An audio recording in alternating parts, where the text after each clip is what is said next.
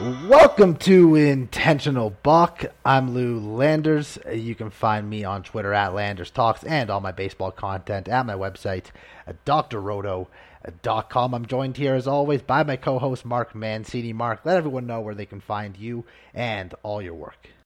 Well, I'll tell you one thing. They can find us sweeping the country on Mondays, you and I, baby. Intentional Buck, but otherwise, it's XM 203, Sirius 217, the Sports Byline. Philadelphia's WWDB AM 860. And then September 12th, I'll start Vero Beach, baby. I'm bringing you with me to do some of those shows. All right, man. You just got to let me know. Yeah, and I love the Pittsburgh Pirate podcast with Tarek Brock. Got up early this morning as they're in Phoenix with the Bucks and the Snakes for 4. So, yeah, I'm revved up, man. I've been up since 4:30 in the morning waiting for this. All right. Well, let's get rolling.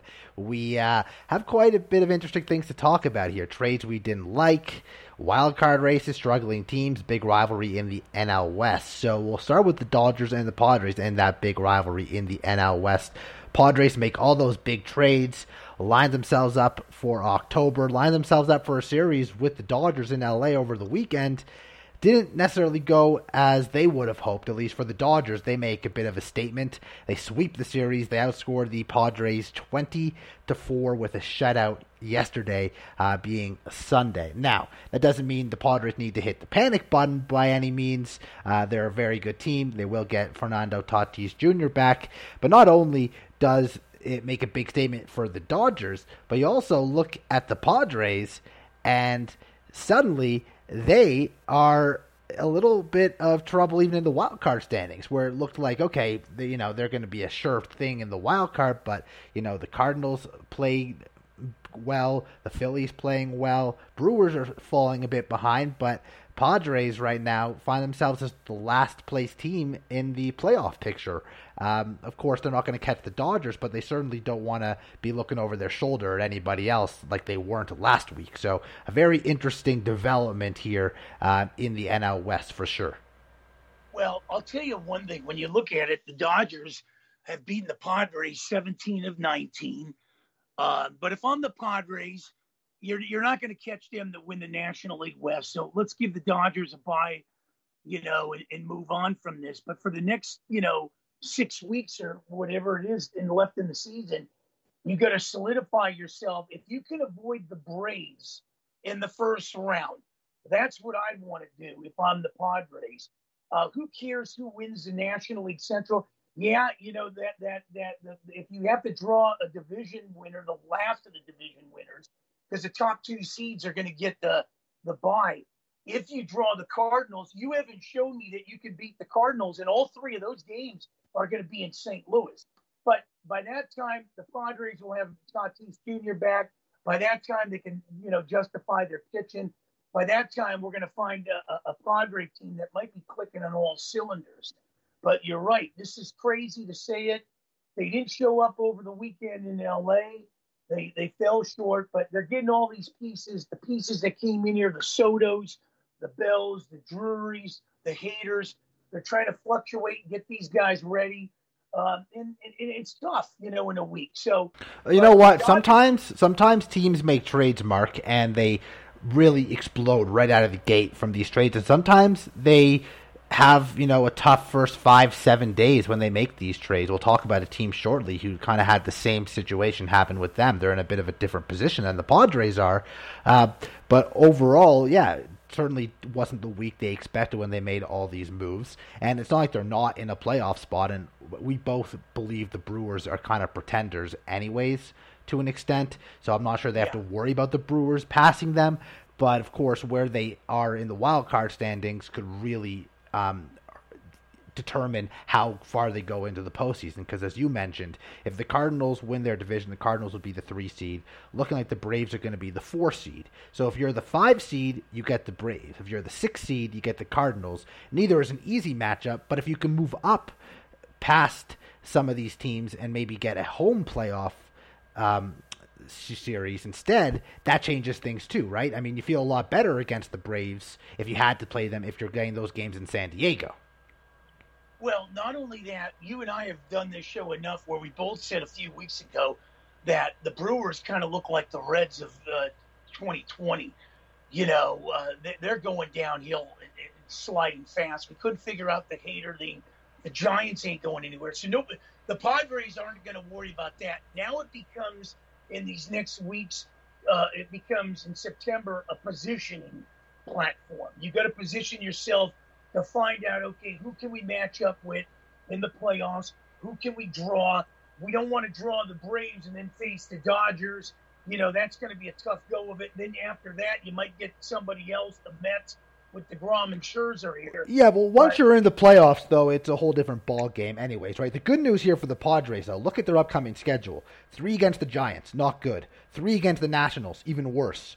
3 against the Marlins, pretty bad. And then 4 against the Nationals. So that is a really light schedule. That's 13 games. That's a 10-3 stretch, in my opinion, for the Padres. Right. Worst case, they got to go like 9-4. And if they do that, you're taking us into the final week of August, and they're already in a good spot. And then even then, they get the Guardians who are okay, then they get the Royals who are bad, they get the Giants again. They do have to go to LA to begin September, and they have them again. The September's not easy, but it's not hard, but the rest of the schedule in August is very good. I mean, they have one of the better schedules in the National League for the remainder of August. So this is where they need to make their move over the next 2 to 3 weeks and really kind of cement themselves as one of those playoff teams as we expect them to be, and maybe even one of the top playoff teams so they can get those home games, because that series is interesting. It's a best of 3, which is difficult to begin with, because if you lose the first game, you're forced to win 2 in a row, but you also have to play it in one stadium. And playoff baseball, it's always difficult to win on the road. So definitely need to make a statement over this next little stretch where they really don't play anyone good. And in fact, they play some really bad teams. The only good competitive team they play in that whole stretch until they get the Dodgers in the beginning of September is the Guardians. Well, and not only that, or you can be like the Phillies and take advantage of that schedule like they did, sweep a 4-game series against the Pirates in Pittsburgh, and then come back and sweep 4 against the Nationals in Philadelphia. And, you're 8-0 against those 2 teams. So, yeah, very, very good point that you bring up. They got to take advantage of the schedule now and position themselves. Forget the Dodgers. Worry about the Dodgers in October. Position yourself to get and draw somebody that's reputable so you can get some home games in the playoffs. Yeah, I am with you there. So we talked a lot about the National League and the wild card standings. So let's go over to the American League wild card standings instead. Certainly very interesting. I mean, the Yankees and the Astros still with nice leads in their divisions. So, I mean, the Astros certainly aren't falling anytime soon. Yankees playing badly. We'll get to that shortly, but still a nice lead. And even if the Yankees somehow blow this divisional lead, I find it hard to believe them falling out of the playoff picture altogether. So we see the Blue Jays, the Rays, and the Mariners right now as the wild card teams. You got Cleveland and Baltimore 2 games back. You got the White Sox 3 games back. Boston still hanging around 5 games back. But really, to me, the Cleveland and the White Sox aren't wild card caliber teams, but they might be division winners still, because that Central, 3 teams separated by just 3 games. So that's going to come down to interdivisional games right there. What we really need to look at is Tampa Bay, Toronto, Seattle, and then maybe Baltimore, if Baltimore can continue to keep things up. How do these teams fare? Where do they end up getting in when it comes to the playoff picture? Where do they seed? Because I think we'll probably see Seattle, Tampa, and Toronto as the wild card teams. Well, Baltimore had a 5-game winning streak till the Pirates hammered them yesterday in Baltimore. So when I look at the Orioles today, I mean, when you look at they got a series with Toronto coming up here, and that's going to be an interesting series. And then they go to Tampa. So you're gonna start to see this week what we're going to find out about Baltimore. Baltimore could be a year out. They're a dangerous squad. They're knocking on the door. I don't know if they have enough to get in there. And getting rid of Lopez was a stupid move. Getting rid of Mancini was a dumb move. But this is an interesting team here in the Orioles moving forward from 2023 and beyond. Seattle's another one that was all in on a couple things. we seen who they've got, Castillo and Rob Ray, to try to get something to forget about the Astros. The Rays, I can't figure out. And what's going on with the White Sox and Indians? Can the Indians and White Sox win the division where maybe Minnesota comes in here and knocks out Tampa Bay? I think Tampa Bay's a pretender in some sort. I think they are. I think if Tampa gets in, it would just be by luck of the fact that someone behind them just doesn't finish the season strongly, because they do seem like the weakest link of possible playoff teams right now. I think Seattle and Toronto are far better than they are. Seattle's going to have a better schedule, as we know, because of the divisions. So Tampa is going to have to potentially look over the shoulder at one of those central teams who are also going to have a bit of an easier schedule. Because Toronto, in my opinion, on paper right now, might be the best team in the American League East. I know they started slowly and the Yankees started great. Toronto's not a team I would be concerned about whether they're getting in or not. Tampa, on the other hand, even in their easier part of their schedule, they still get the Orioles and the Red Sox, who are not easy wins by any means. So Tampa is going to really have to fight and crawl just to stay in this playoff. Tampa is going to finish behind Seattle and Toronto. I'd bet on it and feel very good about it. Well, and Toronto is dangerous right now. They're coming in hot in Baltimore. They are a tough team. They're starting to pick it up. They picked up Mitch White, the ex-Dodger, to take Ross Strickland's place in that rotation. I like their bats. Toronto is a dangerous team. You know what I said in the beginning of the year and last year. I like San Diego and Toronto for the World Series. I still like Toronto because they're a sleeper to the Astros. Yeah, I don't think Toronto's a World Series team necessarily, because I do think they could struggle to beat both the Yankees or the Astros in October, but they're certainly the best team in the American League behind those two teams, and they could beat those teams as well, but they're certainly the third best team in the AL without question. I think if the season started today and we played a 2-month season, Toronto would win the East. Well, and not only that, the Yankees are struggling of late. Yeah.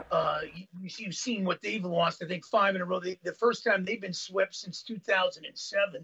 I mean, this is a by team the Cardinals, that's really backing into the playoffs now. A lot of tired arms. Clay Holmes is kind of shot. You got Chapman there. They're just not getting the bats. And no, very inconsistent. On the days where they get pitching, they don't hit, and on the days where they're hitting, they're not pitching. They're not clicking at all right now, and they're one of the teams, them and the Milwaukee Brewers, who are really struggling as of late and slipping. I mean, again, the Yankees still a 9.5 game lead in the division, but they have a tough stretch coming up. Seattle, Boston, Tampa, Toronto. Let's call it 12 games. It might be 13 games. If they go like 4-8 or something, their lead could be down to 5 games. Over the Jays. So they need to pick it up again. The Yankees aren't going to miss the playoffs. They're still way too talented. But could they have a complete collapse here and have the Blue Jays take over? Maybe. Those games versus Toronto are obviously going to be very important. I believe they're in Yankee Stadium, if that means anything. Yankees have been amazing at home this season. But again, Seattle, Boston, Tampa, and Toronto it's a tough schedule upcoming. Maybe not with Tampa and Boston as much, but Seattle and Toronto definitely is. And with the Brewers, we expected them to be slipping. They've been struggling as expected, but it's still, they're now, 2 games behind the Cardinals. It's not insurmountable, but I think it's going to grow. And are they good enough to pass the Phillies or the Padres? I don't think so. Yeah, that's going to be interesting to see how that thing shakes out and everything. And when you look at getting back to the trades and all that, I don't know what the Dodgers did to better themselves. They're just waiting for Treinen and guys like Buehler to come back to solidify themselves. No, they get rid of a Mitch White who ate up innings. They bring in a Joey Gallo from the Yankees who couldn't even hit his weight there. I know he's a 2-time Gold Glove winner, but his best years were in Texas. I mean, yeah, Gallo's actually performed a little bit for the Dodgers, though. I think he's had to get out of New York. I don't even think it was a big market thing. I think it was more so, some guys can't handle New York, and then as he struggled, the fans really get on you there. He even said like they just made him feel terrible. And baseball is a mental game. I mean, anyone in the major leagues has the physical abilities. That's why they're there. It's how they can perform mentally. And I do think Gallo struggled. But the Yankees are another example of a team, Mark, that made all these trades. They bring in Benintendi, they bring in Trevino and Montas and Efros, etc. And they really haven't gelled or clicked yet at all, similar to that of the Padres. And getting into some of these trades, you mentioned the Orioles, but I want to talk about the Yankees here first because we were just on them. Some of the trades we just didn't really understand or like. I don't understand trading away Jordan Montgomery for Harrison Bader. I like Harrison Bader, don't get me wrong. Really good defensive center fielder, great speed, above average bat. I think he's a good player for October. I think he's a very good player, but you brought it up. These Yankees' arms are tired out. They're struggling. Montgomery's been one of their more consistent pitchers. Outside of Cortez and Cole, he's been their third best, most consistent pitcher, especially with Severino on the injured list. So trading him was really a head-scratcher. He dominated them when he faced them. Of course, his first start came against them with the Cardinals. So that was definitely puzzling to me. Were you surprised to see that move? Well, I think you guys got the better end of that deal because I like Bader a lot. I've always liked him with the Cardinals. He's a spark plug. I know he's on the injured reserve list right now, but the Cardinals are trying to match arms with the Braves and Padres and Dodgers. Montgomery's a really good pitcher, though. He's a very good pitcher. He's not a strikeout pitcher, but he's a very good pitcher, and he's going to be a lot better in St. Louis than he was in New York. Firstly, the competition in that division is nothing in comparison. It's a much better ballpark. Cardinals, an elite defense. He's going to have a lot of success there. That was a great move for them. Well, and the Cardinals know how to take these pitchers and work them to their advantage, just like they know how to take players and turn them into decade type of things. We've seen with the Jim Edmonds, the Matt Hollidays, the Mark McGuires. But now the Cardinals bringing Montgomery into that rotation. What do you got? You got Matz, you got Wainwright. You pick up Quintana. Matz is hurt, but Quintana and Montgomery are very good additions for the Cardinals, and that's the difference between the Cardinals and the Brewers. Cardinals went out and made moves to make themselves better. Is that enough to take out the Braves with Fried and Strider? Probably and need Flaherty. You need Flaherty in that rotation. If you can have Wainwright, Flaherty, and Montgomery, you can win because they have a very good bullpen. Guys that throw tons of gas. They got a great lineup.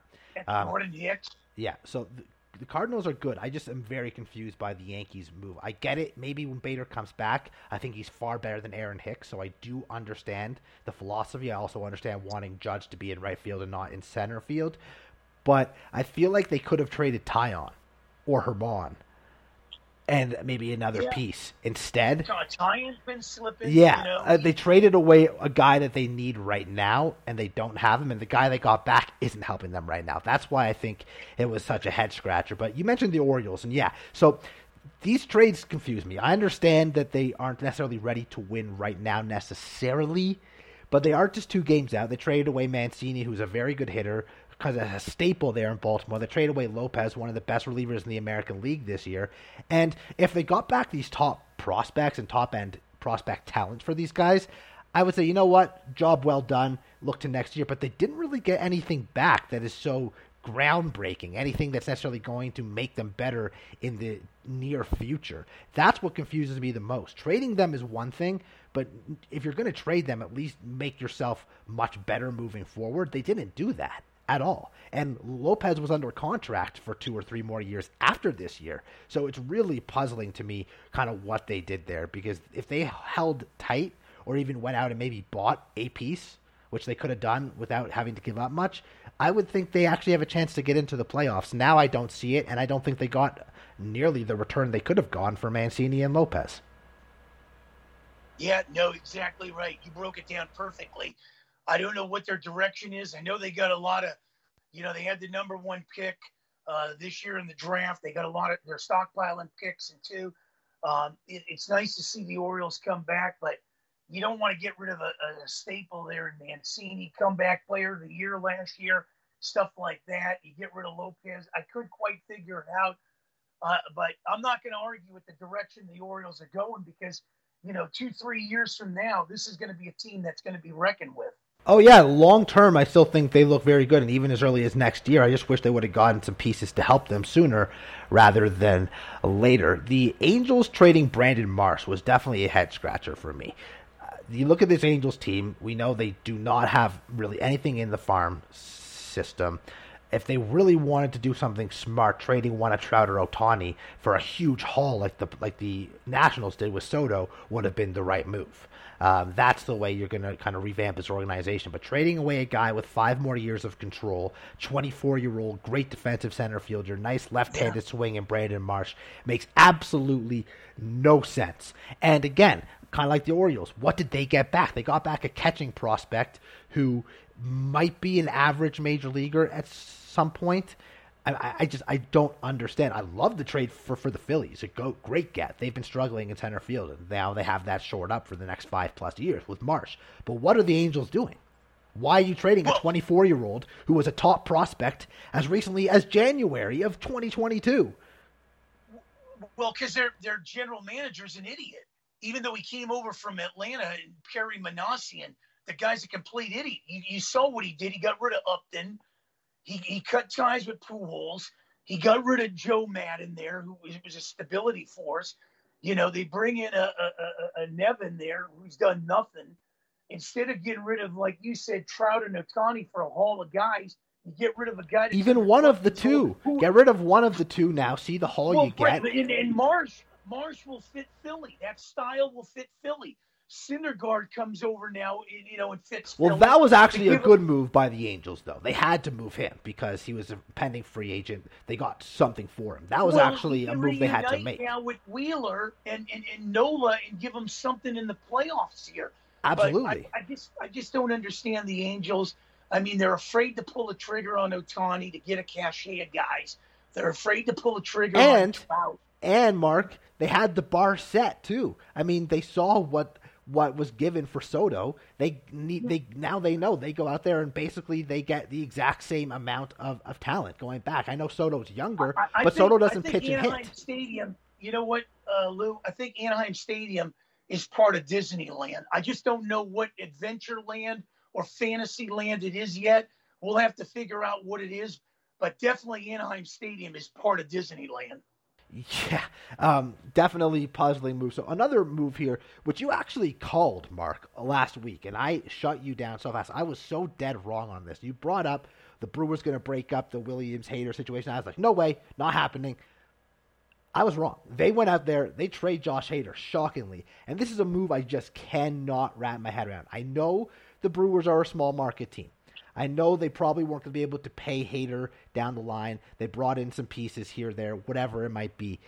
But let's be real. Hader not only was one of the best relievers in baseball, and they need that right now, but he was also a kind of a centerpiece of this whole team, this whole clubhouse. You could tell the Brewers were almost deflated when they knew that Hader was traded. And they've been playing that way since. And I think it's one of those situations where instead of addition by subtraction because of their ability to bring in pieces, it was subtraction by subtraction.